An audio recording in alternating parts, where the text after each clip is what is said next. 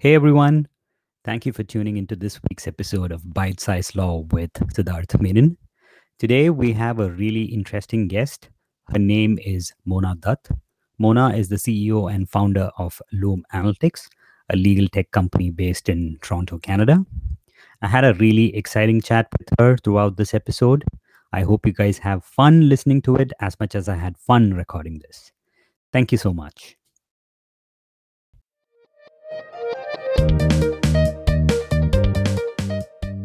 Hey Mona, glad to have you on Bite Size Law. Hi, Sid. Nice to be here. Perfect. So, Mona, I've known you personally for several years, but for our listeners, would you mind providing a brief background about yourself? Yeah, absolutely. So I'm Mona Datt. I am an engineer by training. Graduated a very long time ago, back in 2000. Practiced as an engineer in a hardware company for 7 years. Then started my first company back in 2006, and ended up starting my second company, Loom Analytics, that I've met you through about 8 years ago. And Loom Analytics started out in the litigation analytics space and pivoted to private data analytics and pivoted again in the last couple of years, where now all of our products are specifically in workflow automation in the legal / medical and insurance space. So we have a couple of products in media, voice transcription, and we have a product around basic contract automation. Perfect. So, Mona, that's a really interesting jump, from being a corporate employee and then becoming an entrepreneur. So, what led you to, start a business, and especially something that focuses on the legal industry? So I come from a family of business owners. My dad, all the siblings, my grandfather on his side. So for me, I've always grown up around business. That was one thing. And my husband is a lawyer. So even before we got married, I had started a couple of ventures, chose not to continue on with them. I was not ready to make the jump from being an employee with a consistent paycheck to being an entrepreneur where things are a lot riskier. Having a second income once we got married gave me the flexibility and the ability to actually go out there and really build a business and take the risks that if I'd lost my own income as a single person would not have been possible for me. I started in the legal space because he was monitoring industry publications, and what he found was there was a looming shortage of stenos and typists and all of that. And so that was the first business, right? Like stenos and typists and all of that. And he suggested that I look into running a transcription company in the legal space. So that was for the first company. And for the second company, Loom, 8 years ago, that's the space I understood because I'd been running business for 13 years prior to that in the legal industry. And the business had now really focused on court reporting, transcripts, as well as insurance transcripts for witness statements and recorded statements out in the field. I really understood that part, the claims investigation and the litigation process. So I could see the value of all the data that sat in there. In addition, I had watched my husband through his articling in early years as an associate do manual legal research. So I was curious about the possibility of helping automate some of that research, at least the front end of it, where case law is found based on certain parameters. It was done manually. Really, the only innovation that had happened at that point was they'd gone from books to being on the internet. So I was curious about the patterns. And I did have a keen interest in data, and that's how Loom Analytics was born. Perfect. So that's really fascinating. And I think at this time, maybe we should tell the listeners that we are set up, that Loom is set up in Canada, and the court reporting as well as the litigation analytics specifically focus on cases within Canada. Is that correct? Yes, yes. So it's interesting because that initial product, Court Analytics, very recently was shut down. We chose to discontinue offering the product. And it was because we didn't really see traction. For a very long time, I kept at it. We didn't see the traction that we wanted to see. The numbers did not merit us continuing on. So at some point in the last year and a half or so, we decided to discontinue offering the product. We did hear signals from the market that while there was no interest in the public data, they would be interested in analyzing their private data.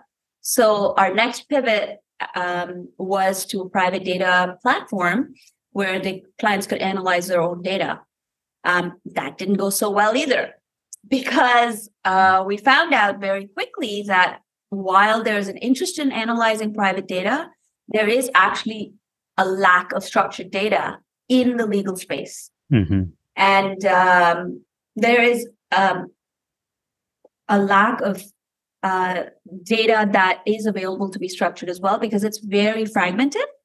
Right. If you go into a law firm, there isn't one single repository, or at least a couple of years ago, there wasn't one single repository where all the precedents could be found, where all the metrics could be found, settlement offers could be found. It was scattered. It was in mailboxes for partners, and it wasn't something that was, for me at least, of interest to go down that path and repeat my experience with court analytics over again with the private data analytics for another 6 years.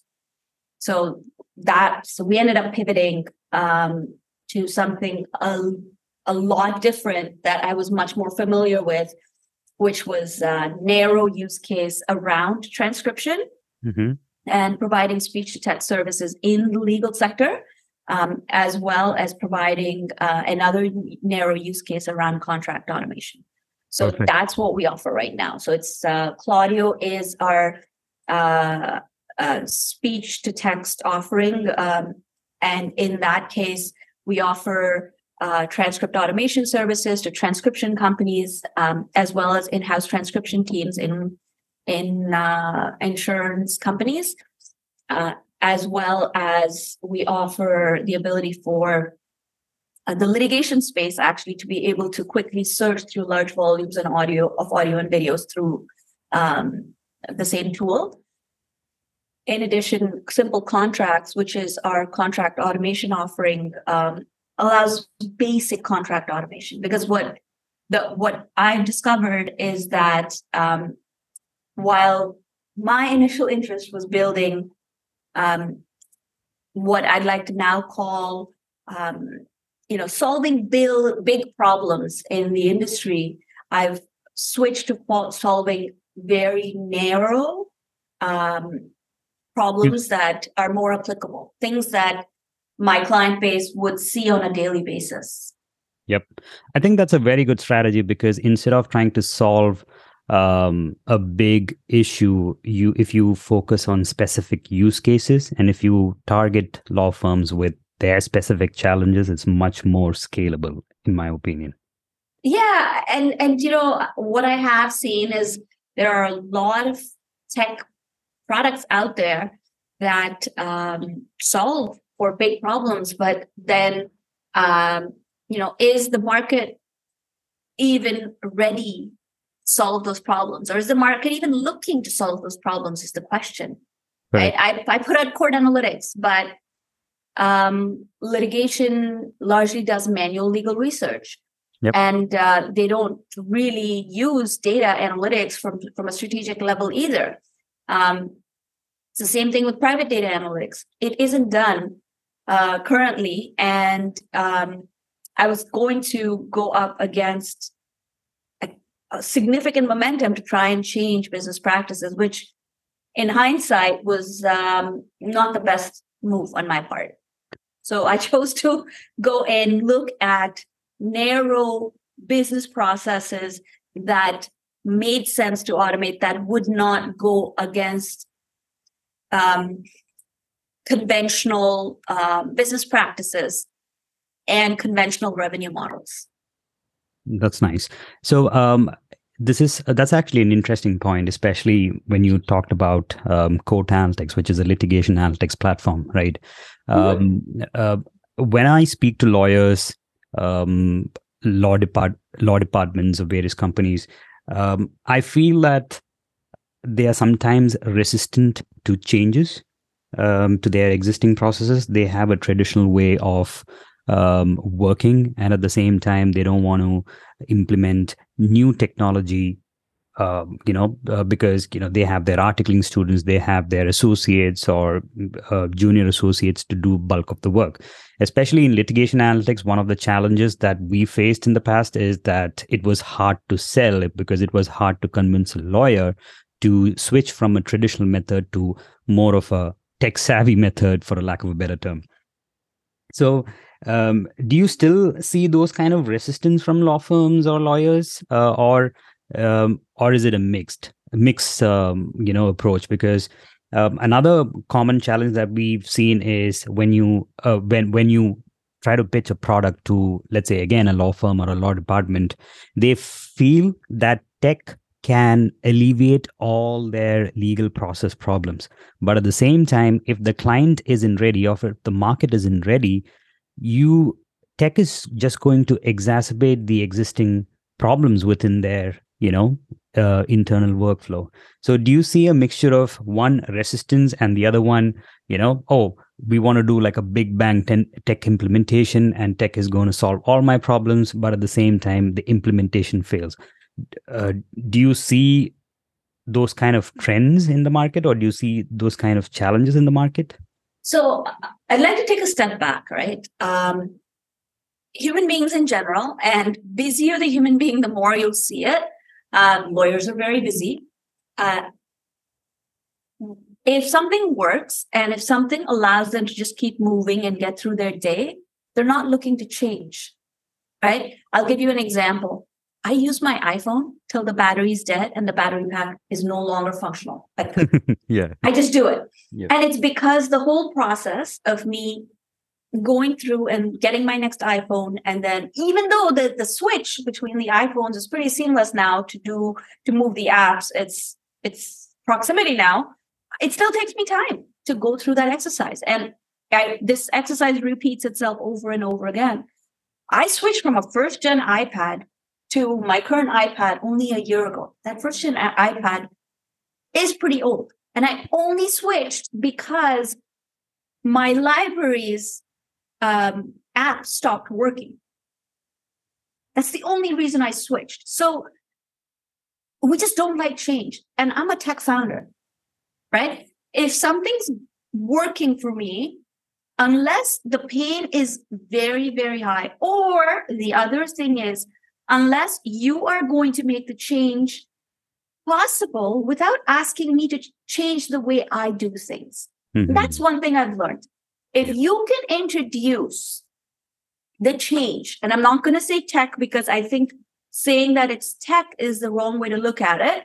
If you can introduce a change to make my life better without making me too uncomfortable in the process, I'll probably make that change easier. Yep. That's one thing I've learned in the last 8 years with Loom. Right? Yep. With Court Analytics, it was too much of a change from normal. Mm. When I look at Claudio, the product we're building now, I built it very differently. We largely did the process manually for the first 6 months so that I could understand really how the customer was using the system. Okay. Customers were emailing the files so that I would understand it. So that is important for us to understand. It's not about the tech, right? You need to understand the client's business processes first. And you're right. Tech is not the be all and end all. When you're doing a transformation of process, you cannot say, well, I'm just going to throw a bunch of tech at it. Let me buy A, B, and C products on the market. And so that will help me solve problems in department 1, 2, and 3. That's a wrong way to look at it.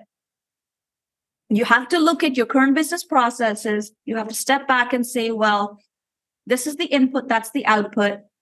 What is the best way to go about fixing it? And then see where tech fits into the process. And this applies to both sides. It's the vendor, the tech vendor that's trying to build the product, but also to the customer. And if you're fortunate, the vendor and the customer can both talk about it frankly before they go down the path of figuring out if it's a good fit. Yeah. And I like to do that. Like with Claudio, where we go into transcription departments as well as full-fledged transcription companies, it's very important for me to understand the business model and the process. Okay. Understand whether, that it's an in-house employee typing pool, or are they subcontracted or self-employed or freelance typists?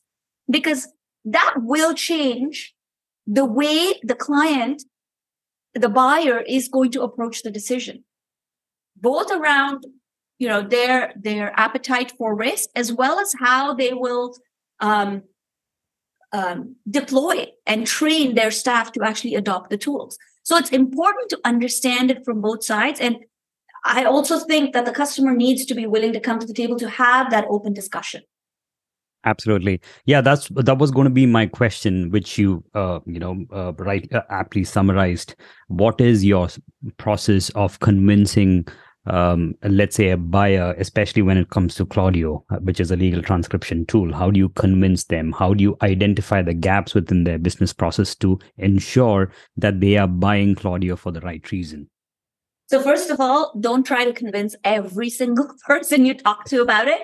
Like, not every single transcription company is a good fit for us.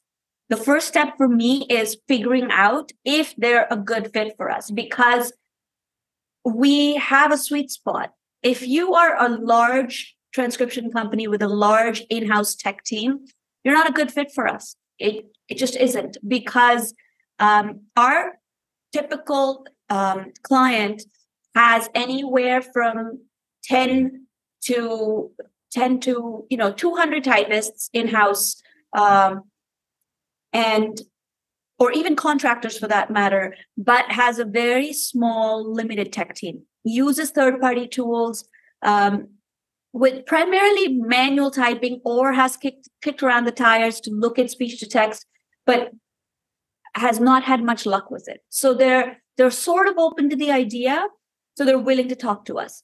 Then I actually try to understand what their business processes are, how they receive the audios from the client, how they type, how they return the transcripts back to the clients. What is it that they're looking for? What their expectation of quality is? Because if you're looking for just good enough, we're probably not a good fit, because we sit in a very specific pricing as well as service segment. We are an enterprise-only company. And that's why I started with not every transcription company is a good fit for us as a client. You've got to figure that out first.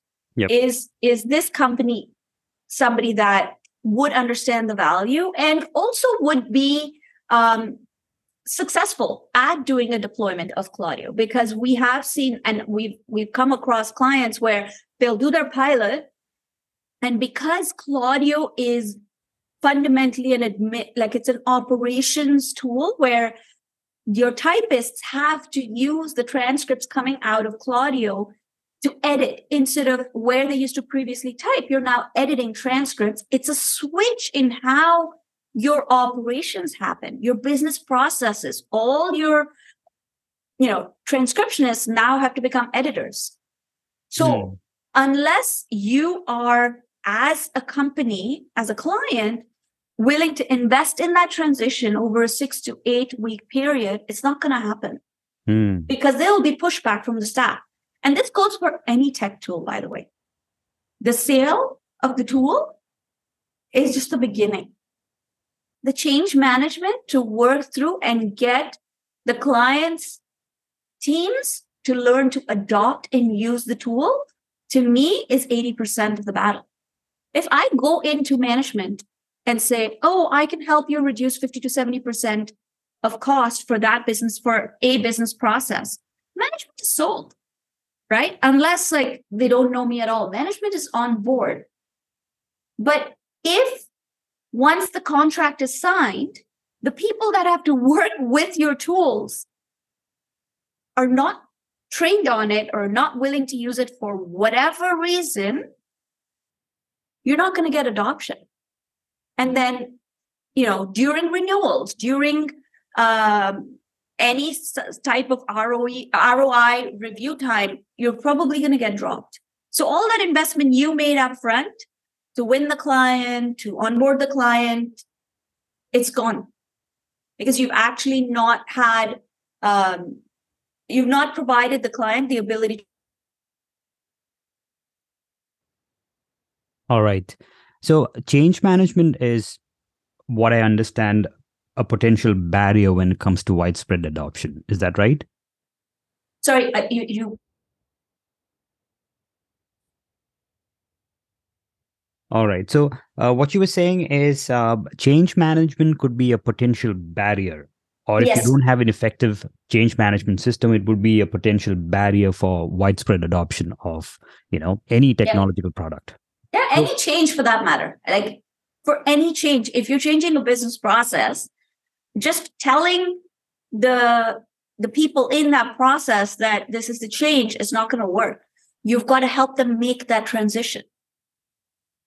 So how do you alleviate that? I mean, how do you convince, or how do you put in place, or how do you help a specific business department put in place an effective change management? Do you have any thoughts on that?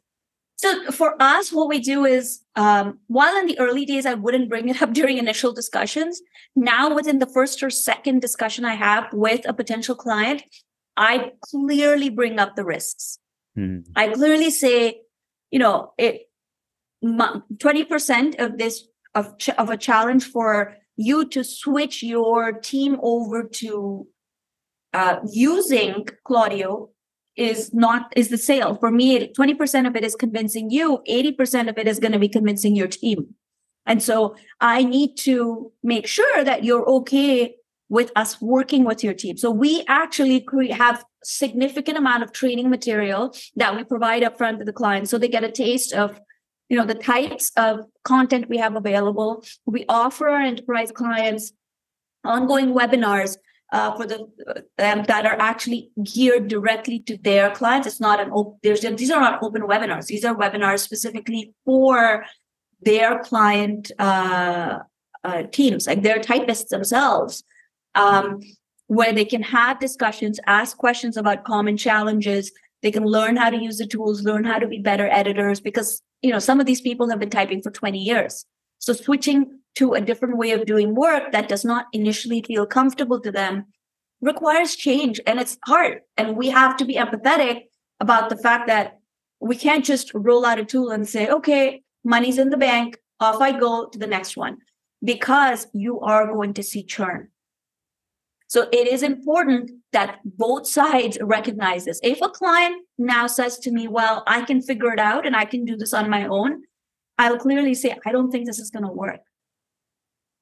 Because I have the experience, and our team has worked with, and we work with 5 to 6 clients a month on doing these rollouts. We've seen what works, what doesn't work. And it's important for the clients to understand those risks up front.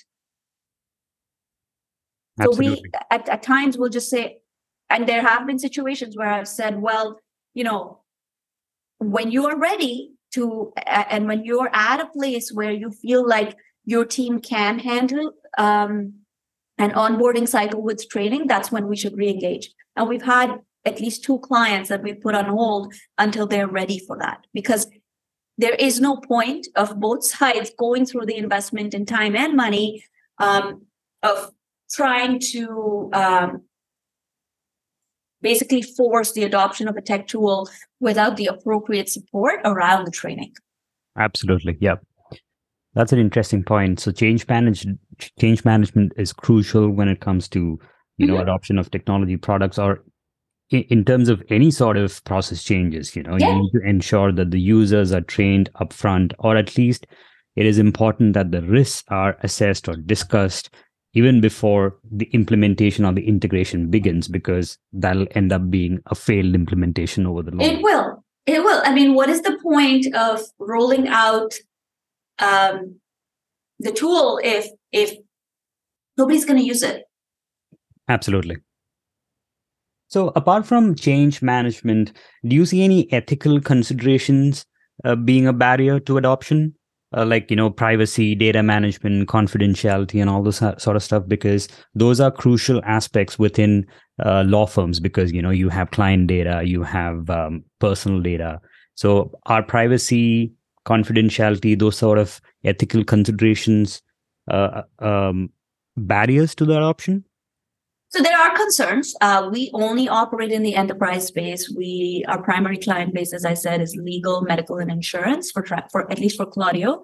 And so that product does have all of those concerns, and we work with the clients through them. I mean, some clients will say this is not going to work just for that very reason. We explain to them, and we give them all the information we have. We explain to them that we're an enterprise-only product. We have encryption at rest, encryption in transit. We do store the data in the country that it's required to be stored in. We have servers in 4 regions. We have servers in UK, Australia, Canada, and US. And the clients that, and we only service those regions actually for that reason, because we are an enterprise-only company. And so we have those discussions when they come up. Another discussion that does come up is because we are an automation tool is around the impact to employment and the impact to people, because that is a big risk. I had a discussion with a potential client a couple of days ago where he said one of the biggest reasons he hasn't really looked at automating any part of his transcription process is the impact to jobs. And I had to remind him that we're a very, very long way away from replacing human forces. And to be fair, the level of accuracy required, it's for legal and medical, it would be pretty negligent to remove human editors from the loop. We've seen a couple of instances from courts out of the US, actually, where they've gone to a fully automated system and things didn't end well because the accuracy of the transcripts was questioned. Then it came out that the transcripts were from a fully automated system, and things did not end well with that one. And so it is important that when you are rolling out automation tech, you do keep in mind that the humans in the loop are critical to the process. Otherwise, the pendulum would swing so far the other way that they'd say, well, the tech is completely useless. It's not a good idea. So it is important to keep that balance in mind and also keep the human factor in mind. We have to be cognizant and empathetic to the fact that with all the media coverage around ChatGPT and AI, it is a scary thought to someone who doesn't understand really where the tech is at, and where the tech is not at when they read an article that says robots are coming for your jobs, or AI is coming for your jobs. And for us, it's transcriptionists. They are administrative roles. They are typists. They might not actually realize or understand that a lot of those headlines are clickbait, right? And I personally am of the opinion that there's actually probably a very, very low chance that in the next 20 years, 25 years, any of the roles are going to be fully automated. Like, there is going to be human supervision. We were talking about, fully self-driving cars. Yep. Guess what? It's not happening anytime soon. There are people on the road that can't be trusted with fully self-driving cars. So we have to appreciate that when we are talking to clients, when we're talking about change management, we have to actually remember that in some cases, your users of your tech tools are also scared for their jobs. And so when you are talking about it, you've got to keep that in perspective. Absolutely. Yeah. I mean, what you said is absolutely right in the sense, when we hear AI, or when people talk about AI, the first question, generally people have is AI coming for my job? Yeah. But at the same time, especially when I have conversations with people, especially my parents and stuff, but do you work for a company that has AI capability? Does that mean that you're going to replace people with computers? But like you said, we're a long way away. I think still AI, especially chat GPT kind of technology, still uses reinforced learning with human feedback, right? You need a Yeah. level of human feedback to ensure the computer thinks like a human being, or the technology thinks like a human being. All it's doing is you're training patterns. You're training, like, it's pre-created human information that the model is learning from.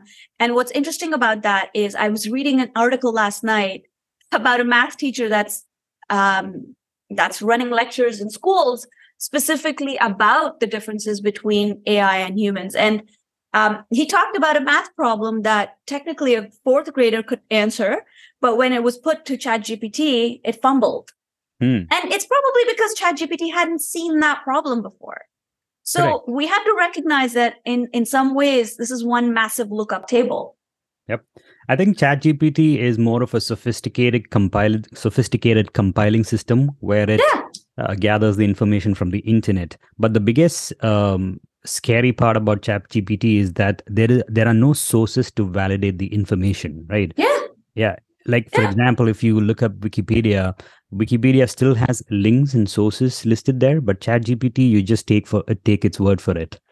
So, I mean, the same way you have to remind your kids that Wikipedia is not an encyclopedia, and it has sources, yes, but they might be wrong. I don't know if people are going to understand that about ChatGPT. Yep, that's fascinating. So, switching gears here, Mona. So, could you talk a little bit about simple contracts, which I know is another product of Loom Analytics? Yeah, so simple contracts is very, very basic in terms of contract automation. It is not fancy contract lifecycle management. It allows clients to turn their daily contracts. By the way, it's not meant for sophisticated procurement workflows. It's the basic functionality, narrow use case, very similar to Claudio. It allows clients to take their daily templates of contracts. So you could be, I don't know, an auto dealership or a retainer agreement that a law firm has with their clients, right? Something that's very common and pretty standard cookie cutter. And it allows you to turn it into a template with a workflow where you just get signatures done. Now, somebody could pause and say, well, what about DocuSign and Adobe eSign? Well, a lot of clients out there do not have the ability to set that up. They just don't have the technical capability, or they don't have the interest in doing it, right? So this is more of an off-the-shelf thing. It's the same with Claudio. We have clients that come to us and say, well, there's a ton of ASR products out there.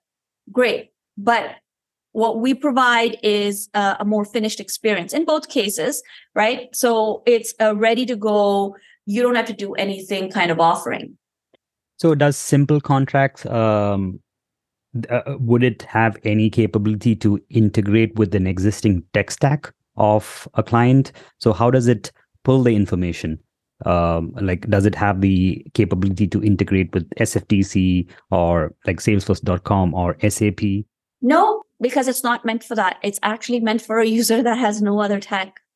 It's meant to let them automate their contracts, their daily contracts.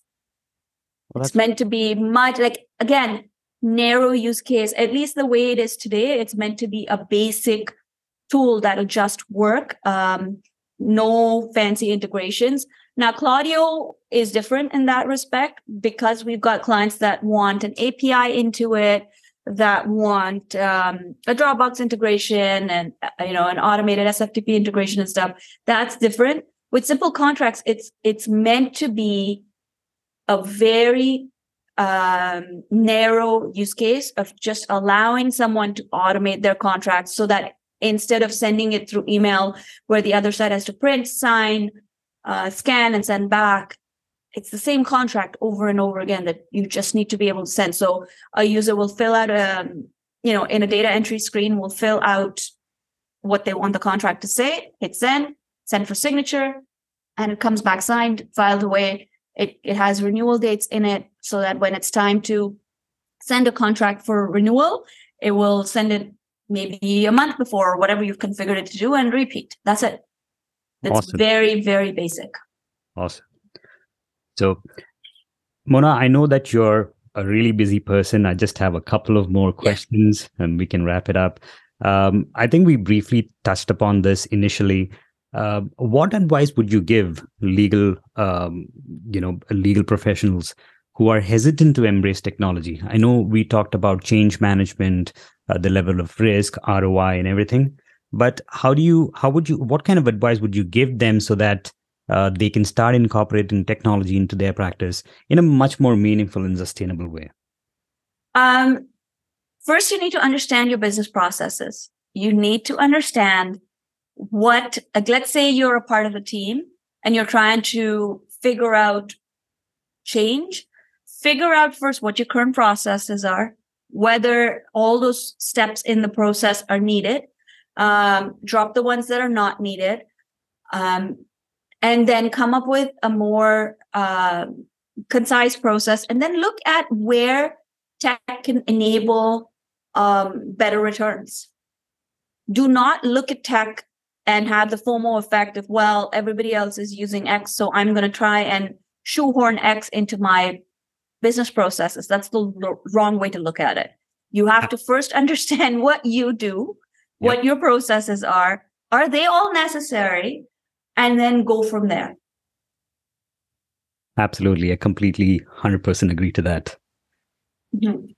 Also, Mona, if you have to give advice to, let's say, a person who wants to start a legal tech company or an aspiring legal tech entrepreneur, what would your advice be? Because I know that as a tech entrepreneur, you definitely would have gone through many challenges while setting up Loom Analytics and I believe eDecree was the other company that you had. Yeah. So what would be your advice to aspiring legal tech entrepreneurs?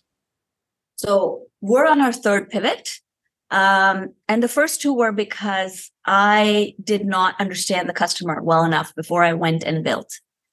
I would really, really encourage you to first understand the market you're trying to build for, the problem you're trying to solve for, if it's even a problem that wants to be solved, and understand if it's a problem that in your perspective is large enough to be solved.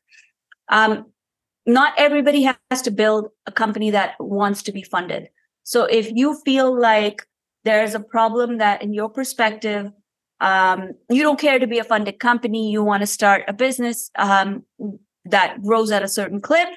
If the problem is large enough where you believe you can achieve that, understand the customer's workflow, put together initially a manual replica of that workflow, and then build on that and automate from there, or build a more sophisticated product on top of that. So what I would encourage you to do is don't put the cart before the horse. Do not go and build and hope they will come. Actually understand the market, understand if there's a big enough market for what you're trying to do, and what you expect out of the company, and try and build a company and not just a product. Foundationally, it's not, you have to define whether you're building a product or a company, and take that perspective when you move forward. Yeah, that's a fantastic point. Yeah. It's really interesting, and especially learning from a person who's done that over and over again. It's much more important, especially. So, having said that, so I think it's time for us to wind up. Before we go, Mona, where can people reach out to you? So my email address, or on LinkedIn, my email address is mona@loomanalytics.com, or I am available on LinkedIn as well. Send me a note. Perfect. Once again, thank you so much, Mona, for joining Byte-Sized Law. It was wonderful chatting with you. I learned a lot in the last 30 to 40 minutes. I hope you have a wonderful rest of your day. Thank you so much, Sid. And stay in touch. Take care. Thank you. Bye.